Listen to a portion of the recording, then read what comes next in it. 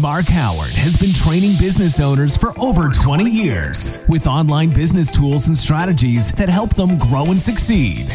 If you want to grow your business fast and save time, then keep listening. If you want to grow it even faster in less than 3 months, then visit www.businessmachine.biz. And now, here's Mark.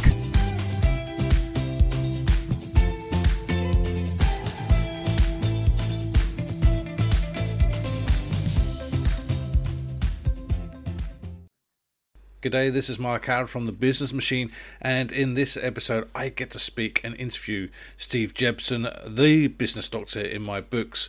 This is the one man you need to go to if you want your business to succeed. I'm not talking just online, I'm just talking about in every single aspect of your business. It doesn't matter if you're a startup business or if you're already an established business. The information that you're going to hear in this interview is pure gold, and trust me, it's something that you're going to want to listen to. Did you know that you can get even more from Mark Howard, including mini marketing sessions, one-to-one sessions, and even access to his private VIP Facebook group? Interested? Then head over to www.patreon.com/businessmachine and check out the different memberships he has on offer today. Okay, so my guest today is Steve Jebson from The Business Doctor. Steve, hi and welcome to the Business Machine podcast. Before we get started on this podcast and this interview, would you just take a couple of moments just to let the listeners know a little bit about yourself and about your business, please? Hi Mark, thanks for inviting me. I'm glad to be here. Well, what can I say? I'm originally from Sheffield, and for my sins I am a Sheffield United supporter. It's not been our best year, but I guess I'm not the only one that's feeling that way. No, definitely not. My business is called Business Doctors, and I try and help ambitious business owners grow their business, make more profit, and love what they do. Often it's really lonely being the leader of your own little business or even your own large business, and having someone to talk to, someone to talk through the strategies and plans you have is really important. And I'm a great big fan of having a plan, because any goal without a plan is just a wish, and most businesses don't have that, and that's, I guess, what drives me. Yeah, I mean, definitely. One of the things I was talking about, actually today I was doing some social media work for someone, and the phrase that came to my head was, you have a plan to fail or you fail to plan. And this is where I see people like yourself come through. It's not just about the online stuff, it's about every aspect of the business and what a business coach and mentor does. And working with you, certainly over the last year, you've opened up my eyes, not just the online stuff, but to everything that business coaches actually do. So the biggest question at the moment, or the biggest thing at the moment, of course, has been the COVID-19 pandemic that's been going on. That's affected virtually every single business around the world. I know for myself personally, I've actually seen an increase in business with people trying to get online, quickly and do things quickly, which, as you know, is virtually impossible to do in a short amount of time. But in your experience, what do you see as the biggest challenges for businesses during the pandemic at this moment in time? I think it's really interesting, because I think it really depends on the business and the business owner. Ultimately, nobody knew what was coming, right? And nobody knew the rules. The rules at which a business had operated have been pretty stable. You could open when you want, you could close when you want, you could employ when you want, you could deliver, everything you didn't really have any kind of regulation or rules around it. So actually where businesses fell over was, frankly, the rules changed and their ability to adapt and change with it. Now, within that, there's some huge transformational shifts. The fact that shops weren't open, and therefore online and digital became so important. The fact that there was scarcity. We've never been through a period where you couldn't get anything you wanted all the time. And I guess other bits about worry about your family. It's really difficult to split business and personal. And actually, when you've got so much pressure around what's going on at home, maybe aged parents or whatever else it might be. So it's really difficult to say, but I mean, being able to adapt, being able to be flexible has been critical. But the other point, I think, is actually just deciding to do something, and inertia. This, oh my God, what do I do? I think held businesses back. But every business I spoke to at the early part of lockdown was, well, what am I supposed to be planning for? What am I supposed to be doing? The answer was pretty simple. I know as much as you do. Let's lay the cards down on the table. What is going on? Okay, well, your usual routes to market are changing.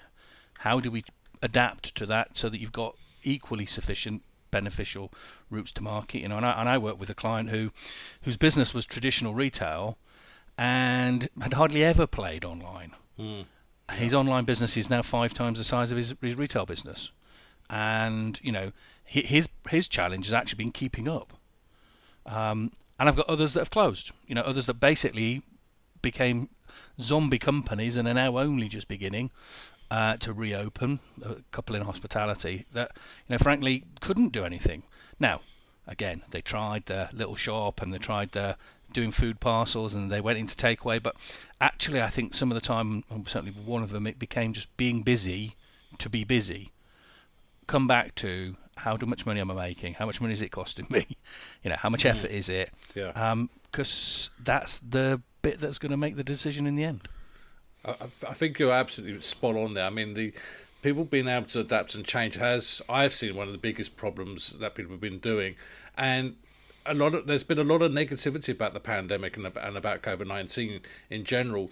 But from a positive point of view, it's actually opened up people's eyes and almost forcing people to having to adapt and change as well. Yeah, I think, look, I sort of genuinely personally struggle with lacks of positivity, partly because there's always options, right? There are always options. And actually, if you can't think them, get some help to find those options. And you're not unique. Most businesses are not in singularly unique, that there isn't somebody like them doing something that you could learn from. Yeah. And so you're either a victim, right, and everything's done to you, or actually you're going to take a bit of control about what you do and you use that to move forward. Now, that doesn't mean times haven't been tough. It has been tough. People have been unwell. People have had, real losses in their life. And this emotional thing is, cannot be underestimated. There have been some enormous financial pressures. There's been people with landlords who haven't helped, and people with banks that have not been as helpful, and people who have not been eligible for support from the government. So, I'm not trying to discount any of that. I just always believe that life is a two-sided coin, heads or tails, and in that there are always options.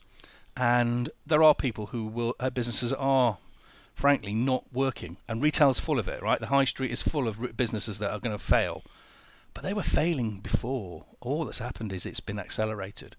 And perhaps, sometimes the best medicine is your first cut, your biggest cut, your first cut's the best one. So adapt, change, be flexible, be nifty on your feet, and ultimately stay really close to your customers, because they obviously decide your fate. Now, I know that we've spoken, Steve, about my own business in particular, as a business doctor, talking about exit plans, for example, and a lot of people don't even consider exit plans in their business until I'd say it's probably too late. That's in my own personal opinion. Now, I'm looking at an exit plan over the next possibly 10 years. That's what I'm looking at, which as well. I don't make any what's the word I'm looking for? What's the word? Bones about it. Thank you very much. Bones about it to anybody. But what advice would you give someone who is looking to take on a business coach, business mentor such as yourself? I guess there's usually a few stages upon which you reflect upon your business and decide that you might want to talk to somebody about getting some help. And business coaches, and I hate the phrase frankly, but even the best athletes have a coach. Right, and many of them have 3 or 4 coaches for different parts of their performance. So usually it's something around performance. So, it could be you're starting your business, you don't know where to start, and you want to start properly. And I've helped many clients do that, and putting the right rigor in place, and the right structures in place, and the right conversations in place, so that actually you accelerate your learning curve. Because at the start of a business, part of what you're doing is learning. Right? Does this work? How does this work? And many business owners start their business being great at something. They've perhaps had it as a job. Well, you need to be bigger than that and better than that for it to be a business. So that's one thing that usually comes to mind. There'll then be the businesses that, frankly, they've sort of hit a brick wall, and they don't know what to do next. And some things about choice, about how do they scale, how do they grow. And again, that's somewhere that, again, I'll come in, unpick with them what their strategy's been, how their performance is, and help them reflect on how to move forward. There'll also be the businesses that are doing really well, and actually the owner wants to make sure that they continue to do so, and actually a problem shared is a problem halved, and that review once a month of what's going on in their business, reflecting on what their strategy looks like. And I'm working with one now who's hugely successful, and actually is just more worried that success is going to disappear if they don't make the right decisions. And so, again, working with them to work through how that strategy moves forward. But you raise selling your business. I mean, I have many businesses that I've helped sell, and I've never seen one do it that quick. 2 years is pretty quick because you need a history of performance. When people buy a business, they're generally looking at a few things, and one of them is consistency of earnings. And if you've got a bouncy P&L, a bouncy profit line, you're going to have to be able to explain it, right? And actually what you're trying to do in a business sale process is just develop the best story you can about your business so that you can get the best value for it. 10 years is a great length of time to do it because, frankly, you can structure it in a way which shows that the plan's working and shows that the plan can continue. 3 to 5 is usually an average. And that's just because you need to build a business that's not about you. At the heart of most small businesses, and even medium businesses, the challenge remains that they're in something what I call the owner's trap. The owner is everything. Without them, there is nothing. They've not developed the management below them to be strategic, to be able to think objectively about the business. The management below them just do. They've not allowed people to take parts of responsibility, delegated responsibility around sales or operations, customer service, customer relationships. So actually when they come to sell, it's a really simple task. What really good buyers will do is they'll ask you to fill out a questionnaire of what you've been doing for the last 6 months. What's your diary look like? And if you've been doing too many operational meetings, and now that it's your Monday sales meeting, it's your Monday operations meeting, it's your Tuesday customer service meeting, that kind of frequency stuff, then they look at it and go, actually, there is no value in this business without you. So that's not a business. And I think the final point, and this is where you and your expertise partly comes in, is don't build businesses, build a brand. Brands are more valuable. Absolutely. Now, your business is an engine, right? It needs to be really smoothly running. It needs to be, I call it the profit engine. But what will really make it sing and what will get you the most you can for your business is, frankly, a brand. A brand which has loyalty embedded in it, trust embedded in it, equity embedded in it, and an ability to stretch. And that's what people look, because they want to bring a number of businesses together or take advantage of your customer base. Well, if your customer base is transient, not loyal, there's no value in it. So build a brand, and build a brand that means something, and be really close to your customers. My point just a minute ago. I've yet to work with any of my clients when I ask them who's their top 10% customers that they really know it. Yeah. And they know them by name. I've got one client who it's 66 customers. Sure. And you need to know them by name, and you need to know how often they shop, and you need to do the little random acts of kindness. But you need to take that 66 to 106, and the ability to work digitally through loyalty and CRM systems and email marketing and everything else. But just the ability to connect is just so available these days that why wouldn't you? So I guess in a long meandering answer, if you want your business to be better, then frankly get some outside help, because if you want to design a house, you generally get somebody to come and help you. If you want to be a brilliant athlete, you get somebody to help you. If you're not good at marketing, you get digital marketers like yourself in to help you. We just seem to have this stigma that we're all brilliant business people, and we've all got a lot to learn. Every day is a school day.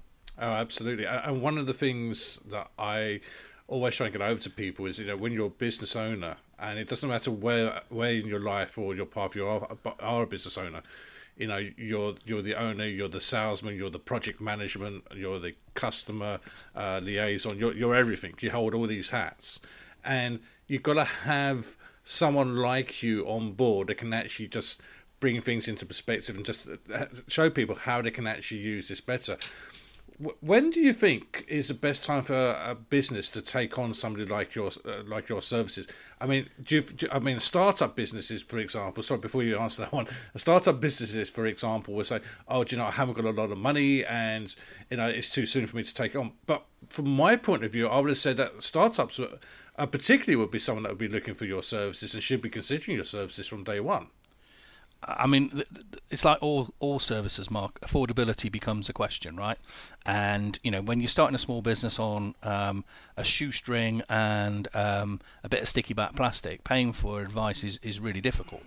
But actually, if you think about phases of your business, that startup phase, you need to learn the most and do it the quickest.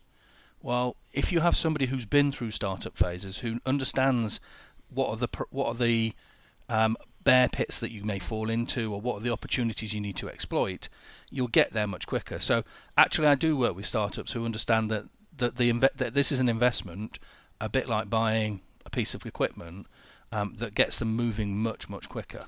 And actually, I find generally my longest term clients are always, frankly, the ones that we start together.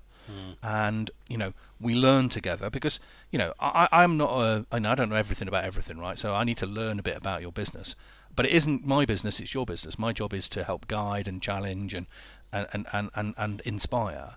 But if you want to learn quickly and get going faster, then getting help is really essential, because we can see, because we've seen it before, whether or not there's a referral marketing platform required, or actually good contacts in building websites who, frankly, will get you better quality of execution for the same price. Or, actually we need to talk to these partners, because most startup businesses aren't good at building a support network.